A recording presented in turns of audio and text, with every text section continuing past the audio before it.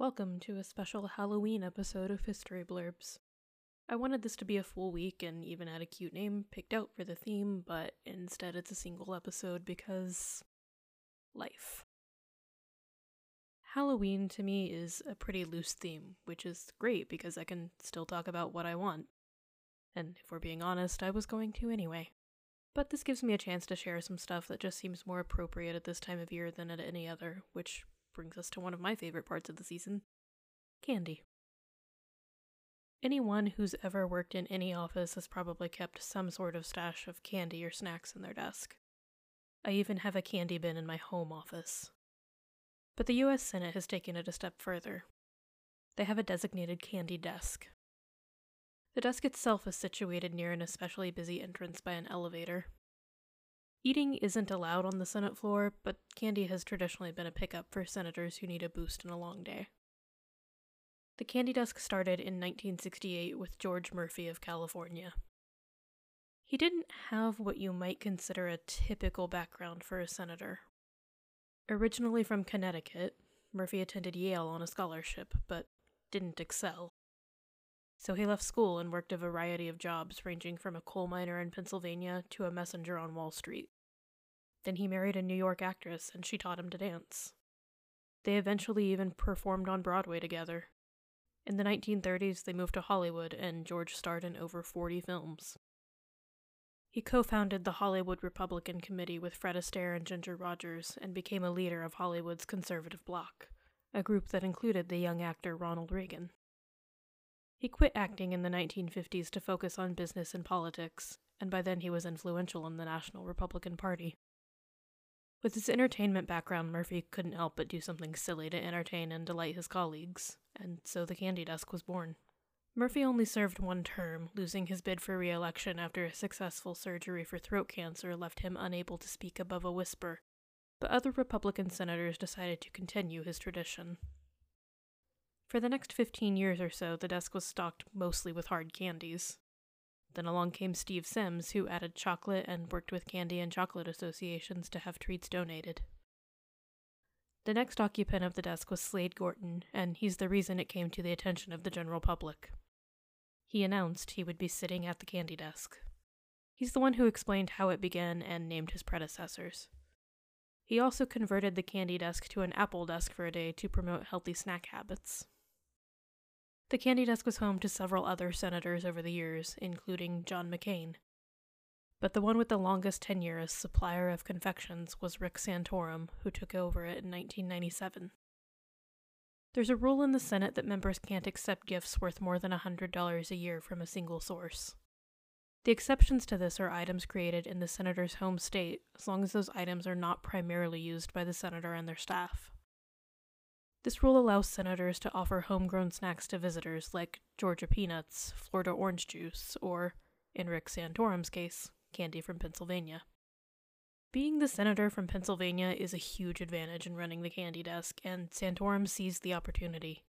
He filled the desk with candy from Hershey and Just Born, so he had an assortment of chocolate, Mike and Ike, hot tamales.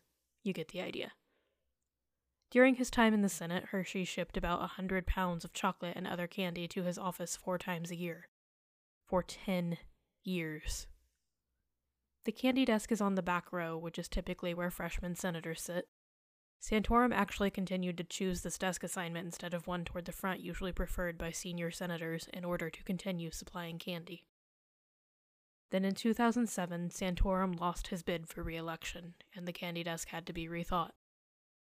The new occupant was Craig Thomas of Wyoming, which has no large candy makers or members of the National Confectioners Association, and small companies couldn't afford to make huge donations. No one in Wyoming was going to be able to supply a huge amount of candy.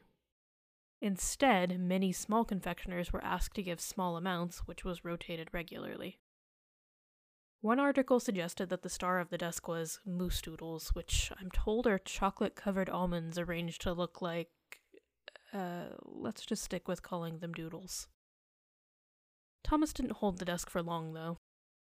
George Voinovich, sorry if I mispronounce his name, from Ohio was next. And he stocked it with Dum Dums lollipops, Mars brand products, and Harry London chocolate. That lasted about 2 years. The desk saw another big upswing in 2011 when Mark Kirk from Illinois took over. He supplied Wrigley's gum, Garrett's popcorn, Tootsie Rolls, Jelly Belly, and even managed to get Milky Way and Snickers from suppliers in Illinois. He estimated that he paid out of pocket for about 75% of the candy, and spent between $200 and $300 between January and October of 2011. He said in a 2011 interview that he planned to keep the desk for about 2 years total. He ended up having it 4 years. Until 2014, Jelly Belly had a factory in Chicago and supplied Kirk with sample packs of its trademark jelly beans, chocolate Dutch mints, and sun-kissed fruit gems. Other senators have kept candy in their own desks too, of course. In 2005, Jim Talent called people away from the candy desk during a vote and handed out low-carb chocolate. For some reason, that didn't catch on.